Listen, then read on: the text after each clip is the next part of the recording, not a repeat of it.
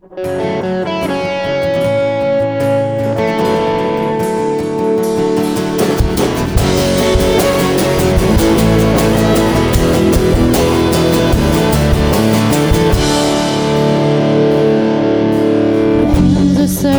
for you, my arms are outstretched toward you.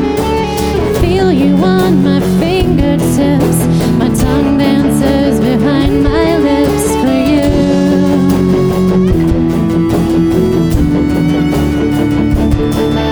There's fire rising through my being, burning. I'm not used to seeing you.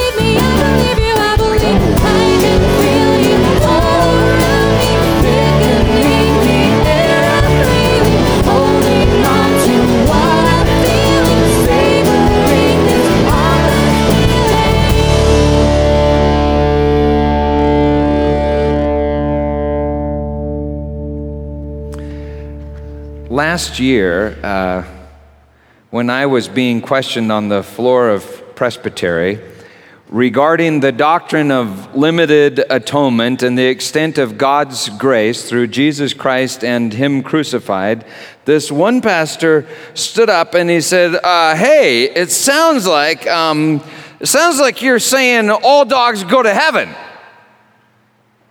And I remember I just looked at him and I didn't know what to say.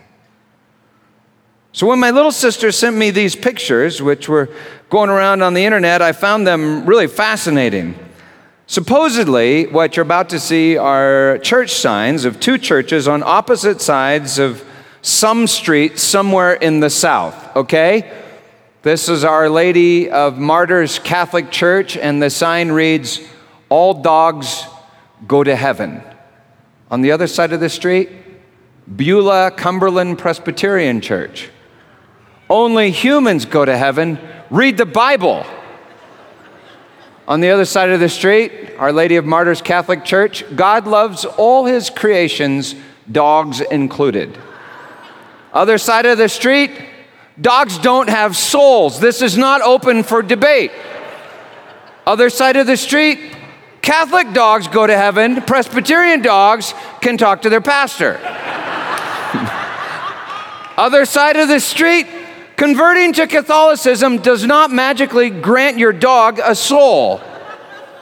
Catholic side of the street, free dog souls with conversion. Presbyterian side of the street, dogs are animals. There aren't any rocks in heaven either. Catholic side of the street, all rocks go to heaven.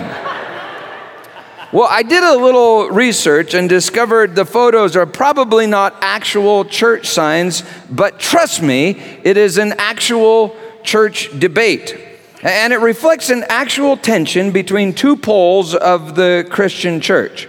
And now I'm hurting for words here, and so for lack of better words, I'm going to use two very imprecise words in relation to religion, not other things, okay? So please don't make too much of this, but the Our Lady of Martyrs Catholic Church sounds to me like a classic liberal Christian church.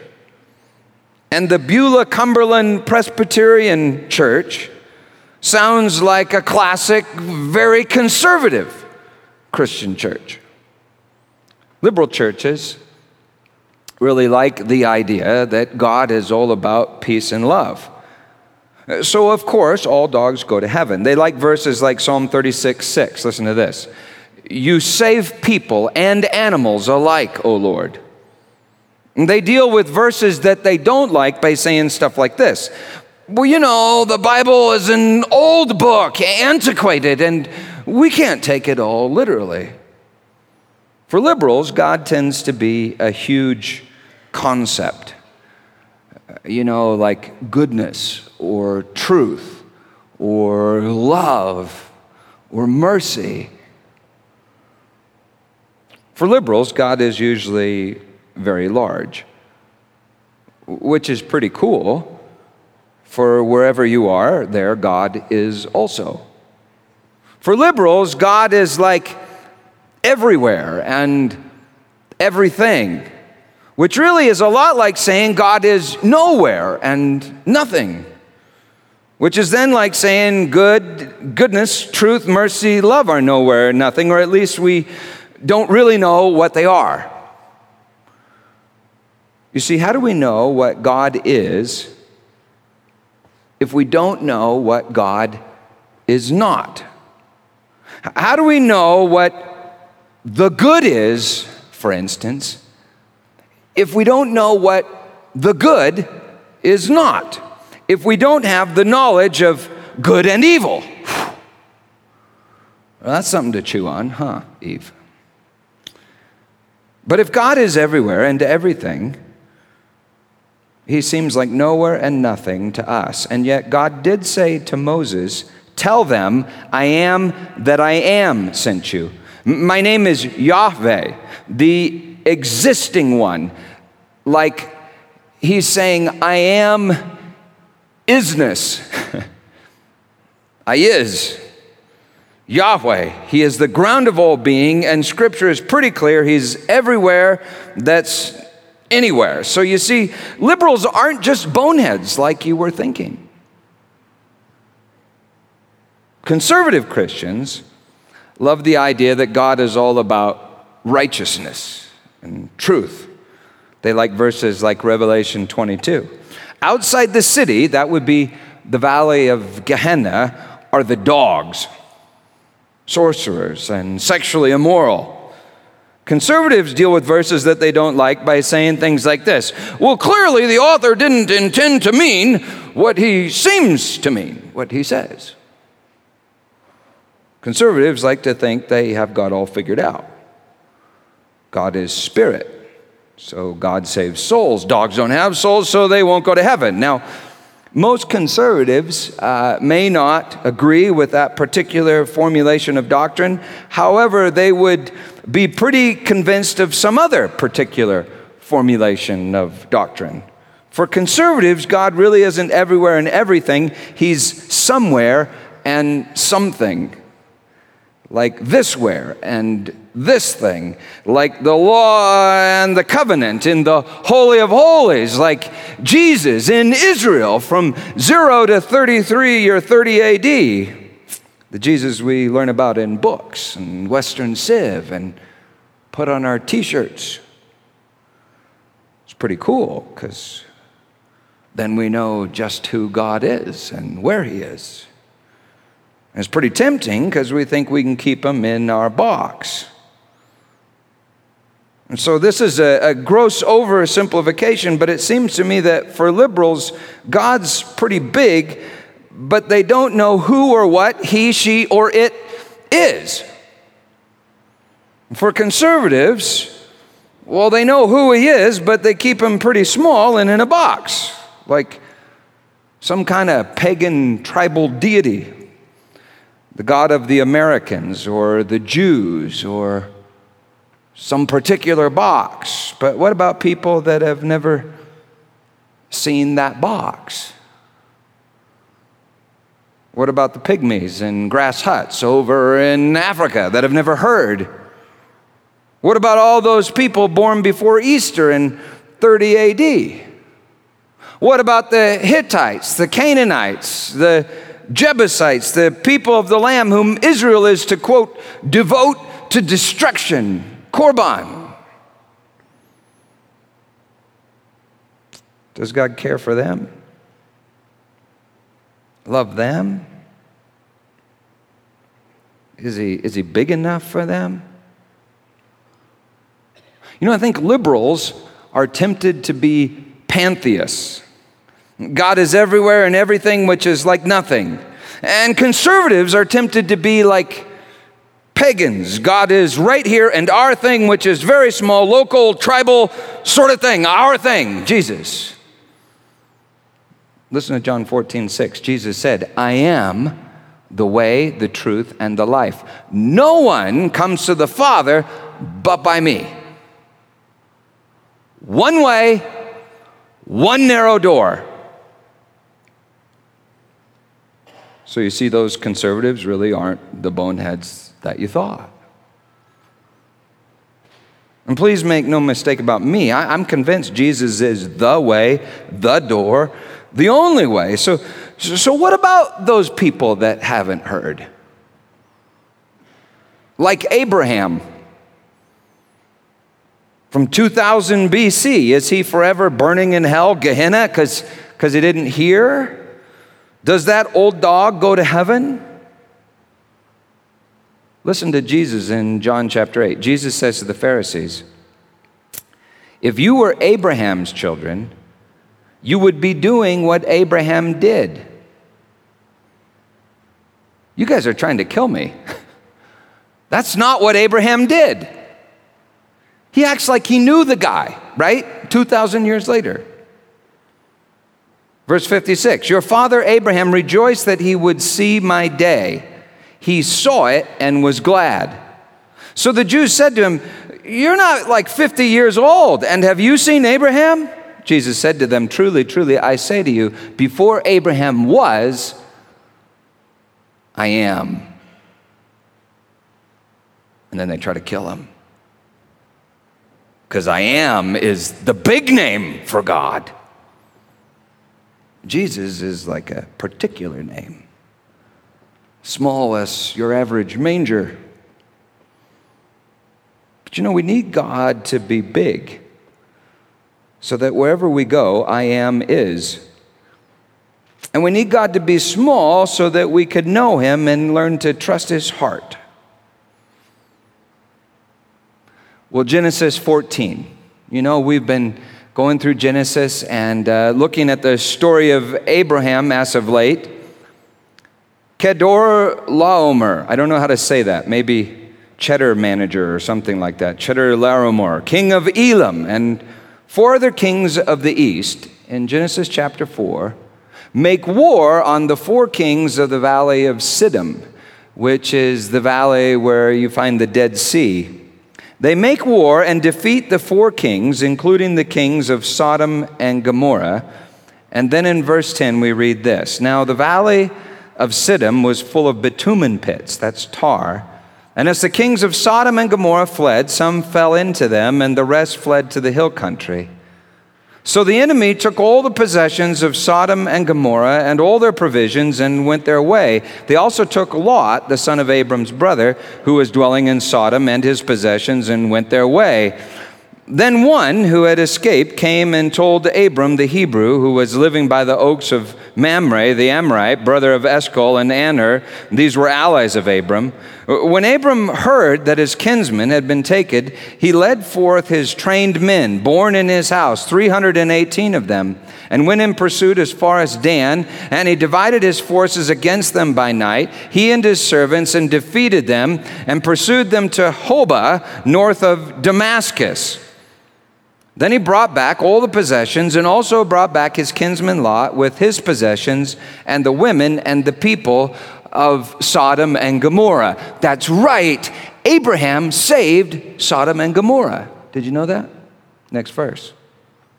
After Abram returned from the defeat, the slaughter of Chedorlaomer, and the kings who were with him, the king of Sodom went out to meet him at the valley of Shaveh. That is the King's Valley. Now, from the evidence of Scripture and the record of the Jewish historian Josephus, it seems pretty clear that this is the valley of Shaveh.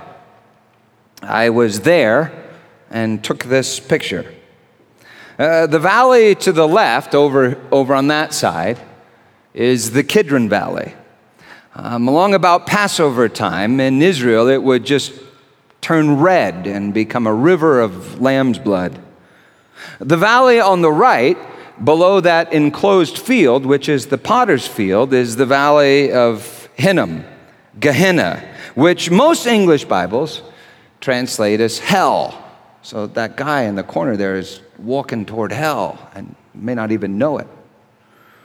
The flat spot where these two valleys meet is most likely called the Valley of the Plain, the Valley of Shaveh. So get the picture.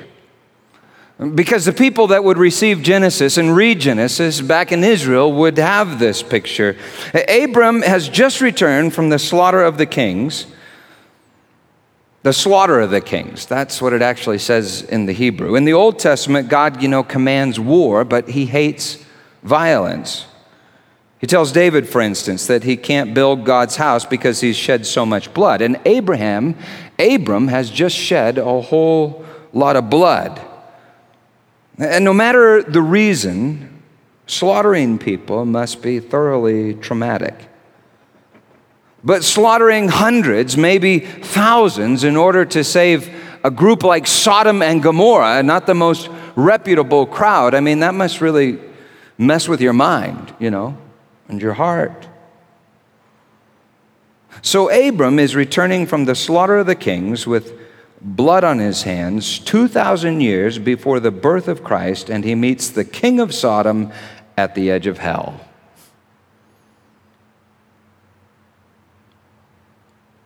You ever been there? Is God big enough to handle a place like that?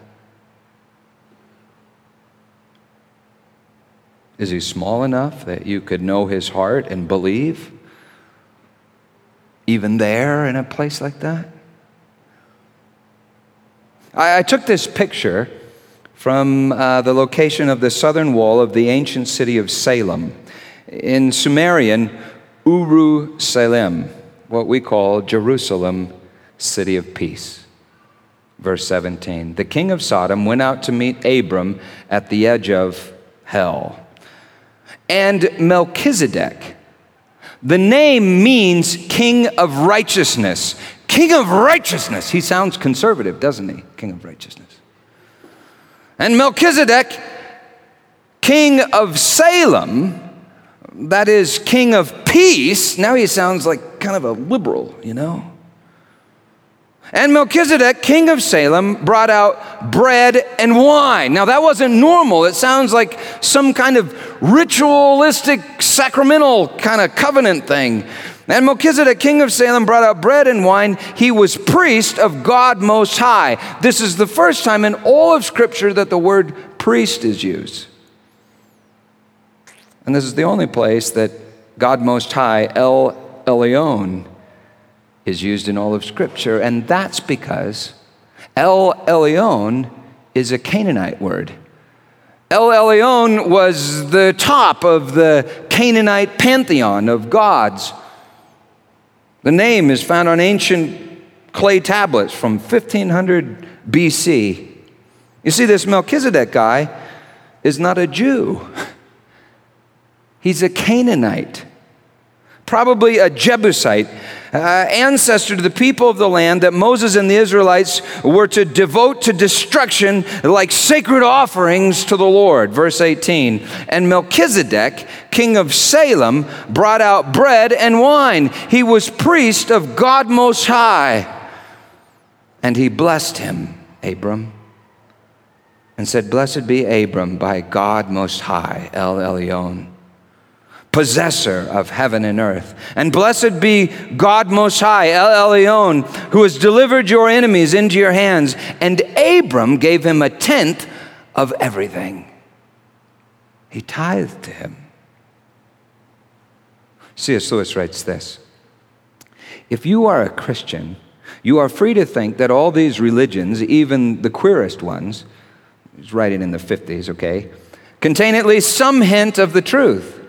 When I was an atheist, I had to try to persuade myself that most of the human race have always been wrong about the questions that matter to them most.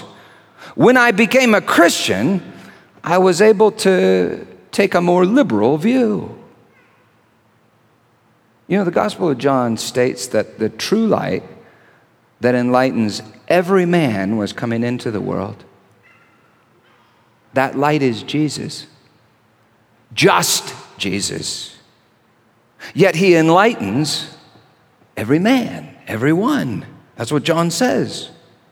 Lewis continues, but of course, being a Christian does mean thinking that where Christianity differs from other religions, Christianity is right and they are wrong. As in arithmetic, there is only one right answer to a sum, and all other answers are wrong. But some of the wrong answers are much nearer being right than others. They're not entirely wrong. As we'll see, the king of Salem was pretty wrong, though. Or the king of Sodom, the king of Sodom is pretty off. However, Melchizedek, king of Salem, appears to not only be partly right, but spot on. Now, this is wild. Psalms and Hebrews refers to Jesus as a priest forever after the order of Melchizedek. This guy, Hebrews 7, listen to this. For this Melchizedek, king of Salem, priest of the Most High God, met Abraham returning from the slaughter of the kings and blessed him. And to him Abraham apportioned 1/10 of everything. He is first, by translation of his name, king of righteousness. And then he is also king of Salem, that is, king of peace. He is without father or mother or genealogy, having neither beginning of days nor end of life, but resembling the Son of God, he continues a priest forever. So some people argue that Melchizedek is actually Jesus. But we know that he was at least a picture of Jesus. And he offered Abram the good news, the gospel of Jesus, in 2000 BC. Isn't that amazing? You know, Jesus descended from the Jerusalem above, King of righteousness and Prince of peace. He came out of the city and was crucified on a cross for our sins. God is righteous and must judge our sins.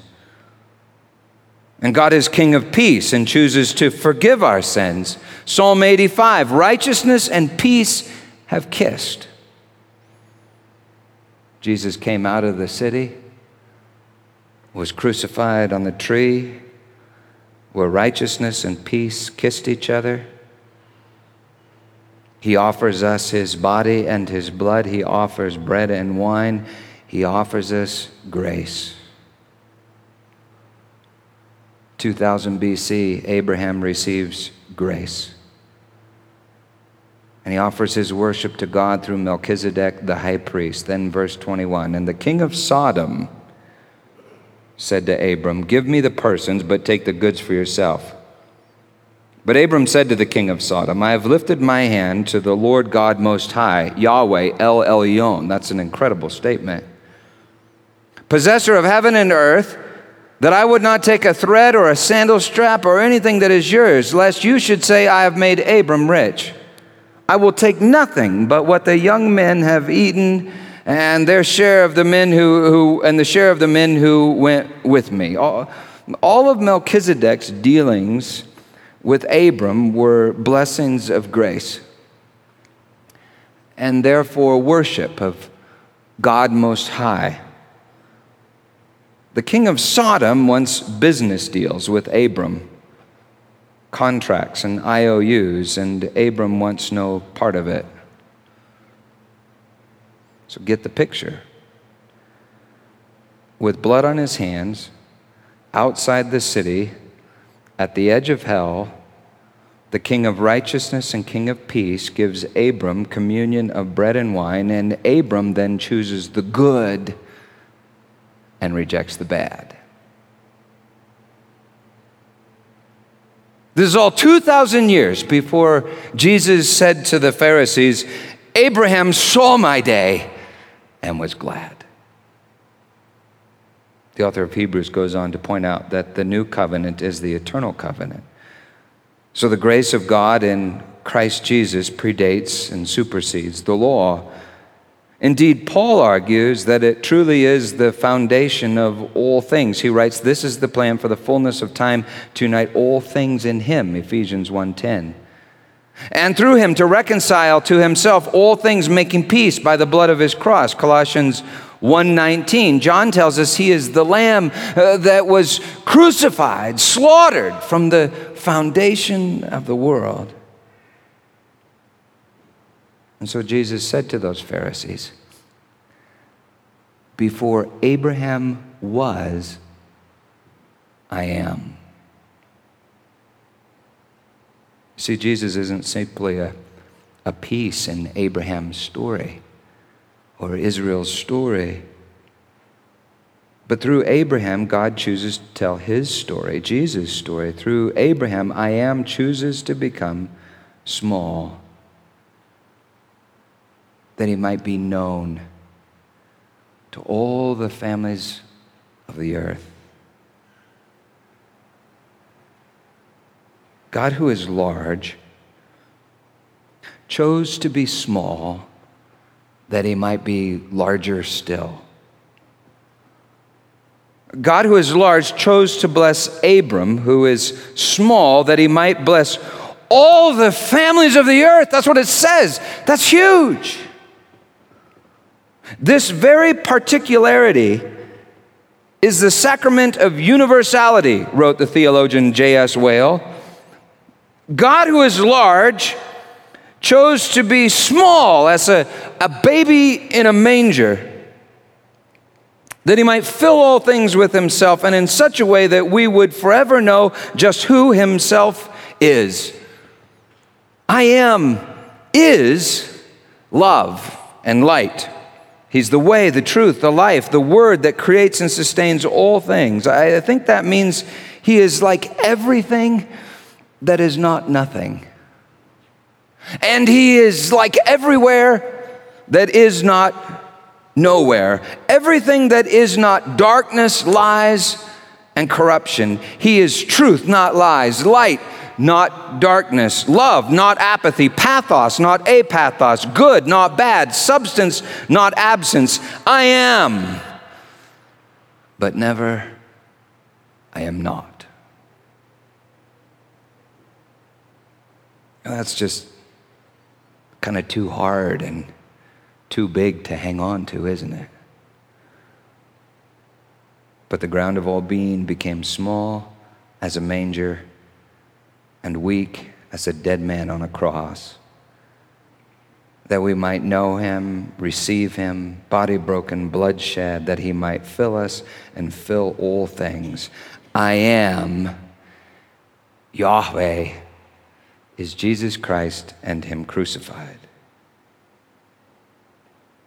And so you see, I think a biblical Christian is way more liberal than most liberals. And I think a biblical Christian is way more conservative than most conservatives.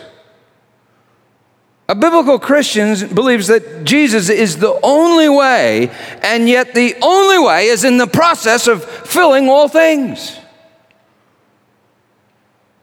And so all dogs may very well go to heaven, but they only go by the blood of Jesus. Liberals are tempted to turn God into whatever they want. But through Jesus Christ and Him crucified, God has chosen to make Himself known. Conservatives are then tempted to keep Jesus in their own little box, but Jesus always breaks out, and we should stop trying to put Him back in. You know, when Jesus was crucified, the curtain separating the Holy of Holies from this world, it was ripped from the top to the bottom, and God's righteousness got out. The Prince of Peace descended, Ephesians 4:9, into the depths of the earth and ascended that He might fill all things. What I'm trying to say is this, that there is no place that Jesus is not. Yet there are many places where people don't know His name.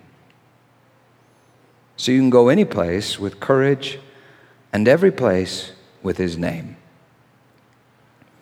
I heard Tony Campolo tell a story about Billy Graham, a story that Billy Graham was kind of scared to share publicly because it would get him in trouble. Years ago in China, on the way up this particular mountain, to preach the gospel to these monks that have asked them to visit. On his way up the mountain, as he was walking up the mountain, he noticed this one monk over on the side, chanting, praying, very devoted in what he was doing. And he said, I just felt like I needed to go over there and share the gospel with this fellow. And so he got his translator, he went over and stood beside this monk, and then he opened up his Bible, the New Testament, and he began to tell him the story of Jesus through this translator. And as he was talking to this monk, he noticed that there were just tears streaming down this monk's face, down his cheeks. And when he finished, the monk said this, you're giving me this book? How can I thank you? I've never had a gift like this. You see, sir, this Jesus that you described to me, I've always known Him.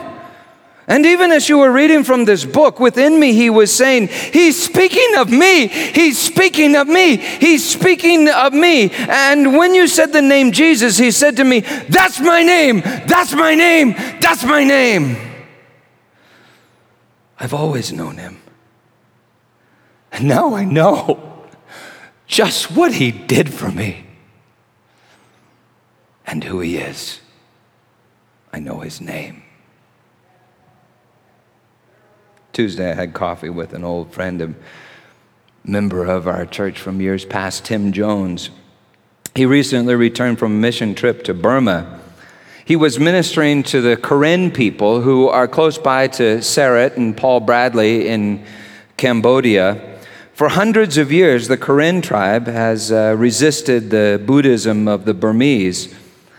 And that's because their ancestors had told them of the creator God, Yahweh, and how the original man and woman were tempted by evil to eat forbidden fruit, and how they fell and were subject to evil spirits, and how one day, according to the prophecy, white brothers would come with a book which contained the words of Yahweh and reveal how they could walk with Yahweh once again. Turns out several tribes in Southeast Asia had legends just like that, or similar to that. Legends like that when the missionaries arrived in boats in the 19th century. And not just Southeast Asia, all over the world. You see, God is building altars to the unknown God, just like in Acts chapter 17. This is one of my favorite books. It's called Eternity in Their Hearts by Don Richardson. It's just full of stories like that. But you see, God in Christ Jesus is at work all around you, even where people don't know His name. In other cultures, even Canaanite culture, 4,000 years ago, even this culture. You know, modern science is making discoveries about space and time. light and meaning that just scream Jesus. It's Jesus, it's Jesus. Hollywood is making movies that just scream Jesus. The plot is Jesus. Now, I'm not saying they do that on purpose. They can't help it because he is the meaning. He is the plot. All around you, God is preparing people for the gospel of Jesus. And you see, I hope you're liberal enough to look everywhere for his hand. And I hope you're conservative enough to tell everyone the one you're looking for is Jesus. All around you, he's preparing people to receive his blessing. He's calling you to come out from behind the city walls to offer that blessing of bread and wine, his grace, and so that the people in the valley would know him and stop making deals with the king of Sodom and the prince of darkness and lies and bondage to lies. He's working in other cultures. He's working in this culture. And you know, every person in this world is another culture, another world, another manger into which Jesus is fixing to be born. And so I pray that you be liberal enough to look in every manger and conservative enough to see Jesus. My friend Sarah said that I could share this, right? Sarah wrote this poem. I think it's incredible. Don't have time to share all of it, but at least part of it, okay? It goes like this. If it's easier for you to get sex on the street than a hug in church, I want you to know that I see God in you. Cars speed past, cardboard signs, being held by stick people with long, dirty nails.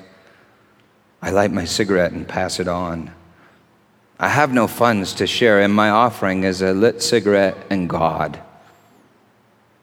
accepts it, takes a puff. God bends over the toilet, releasing the contents of her stomach from the 5th time today. And I don't know what to do. So my offering is to hold her hair and wash her face and mouth afterwards, and she thanks me for not judging her.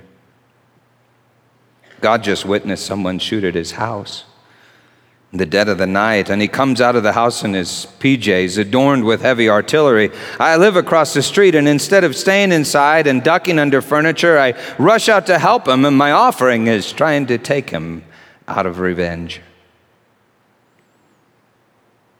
You see, I never tell people to shut up because I see God in their sufferings. I have seen God shoot up and held them as he came down. I've seen God run away from an abusive partner. I've held God as she told me about being gang raped at a frat party. God ain't screaming out for offerings of millions in money, but of time and community. And then she quotes scripture. And the king will reply, I tell you the truth. Whatever you did for one of the least of these, you did for me. Well, I had the incredible privilege of baptizing Sarah a few months ago. And that means that the King of righteousness and the King of peace lives in her. And that means that she is part of a royal priesthood, according to 1 Peter. And I do believe that priesthood is of the order of Melchizedek, for she has the faith, hope, and love to walk out to the edge of hell and offer Jesus. But now, you can't offer Jesus unless you've received Jesus. And I don't know where you are tonight. Maybe you have blood on your hands and you just are desperate for peace.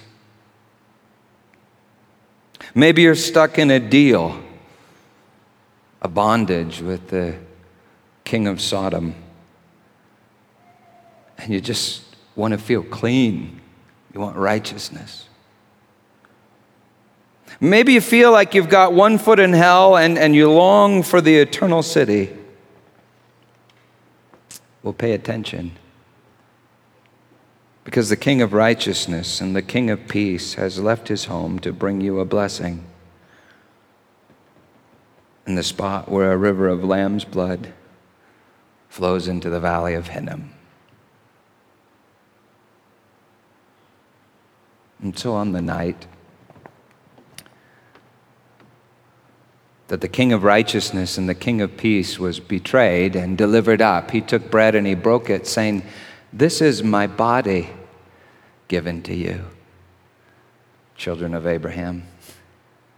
And in the same way, after supper, he took the cup and he said, "This is the new covenant, the eternal covenant, the blood of the covenant, my blood of the covenant, poured out for the forgiveness of sins. Drink of it, all of you. Do it in remembrance of me."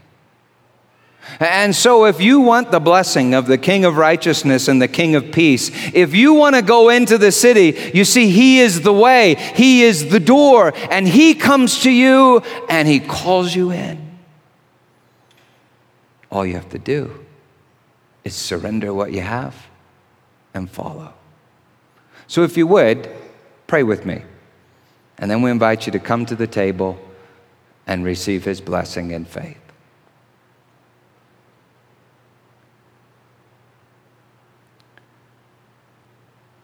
And so, Lord Jesus, we surrender our lives to you.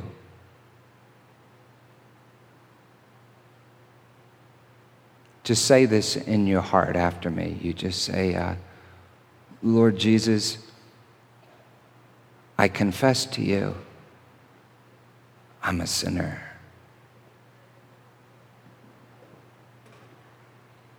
And Lord Jesus, I want you to be my righteousness. I want you to be my peace. I want to go home to your city, the city of peace.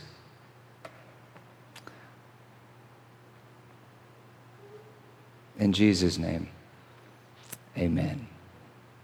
We invite you to come forward, tear off a piece of the bread, dip it in the cups. The light cups are juice. The dark cups are wine. All right? And as you do, worship.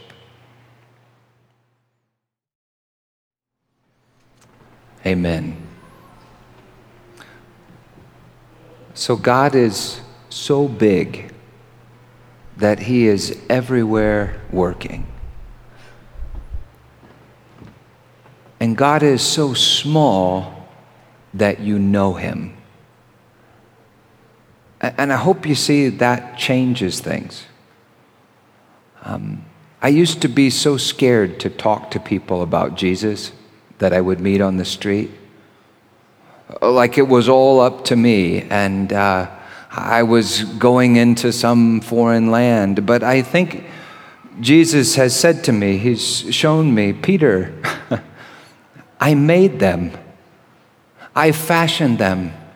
I know every cell in their body. I have been romancing them since the day they were born. And now it's a gift to you that I might call you to this place, that at the right moment, you could tell them my name. That's what God calls you to. So that you can walk even into the valley of Hinnom with bread and wine and bless the people that are there. Tell him his name. And as we go down to the park and we have the church picnic and you meet people, remember that. Jesus is working, and he calls you along to tell him his name. You know him. So in Jesus' name, believe the gospel and speak the gospel without fear and in hope. Amen.